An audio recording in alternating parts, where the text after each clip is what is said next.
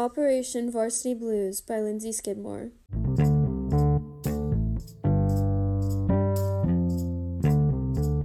Today we are going to talk about one of the biggest college admission scandals that has just recently happened.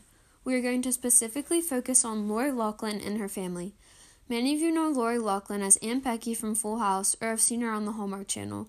Lori is married to Massimo Gianelli, famous fashion designer, and has two children, Olivia Jade and Isabella Rose. Olivia and Bella both attended the infamous Marymount All-Girls Catholic High School in Bel Air, California, where having money or a famous parent is what the scores revolved around. Olivia Jade is also a YouTuber and has almost 2 million subscribers. She was sponsored by companies such as Amazon, Marc Jacobs Beauty, Smashbox Cosmetics, Tresemme, and Sephora.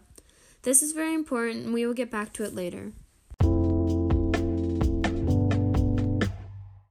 Lori and her husband paid Rick Singer over $500,000 to have Olivia and Bella falsely designated as recruits for the USC, University of Southern California, rowing team.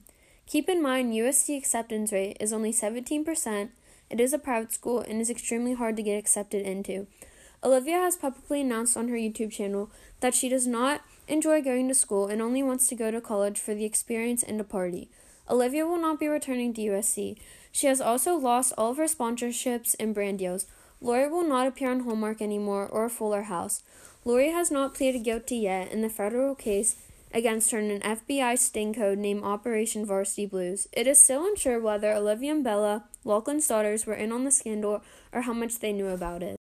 But I think her daughters definitely knew what she was doing, since neither of them were involved or interested with school. Also, neither of them did rowing. So why would they magically be accepted into an elite school when schoolwork was not either of their main focuses? Olivia is more interested in her appeal to the public and fame, hence her YouTube channel.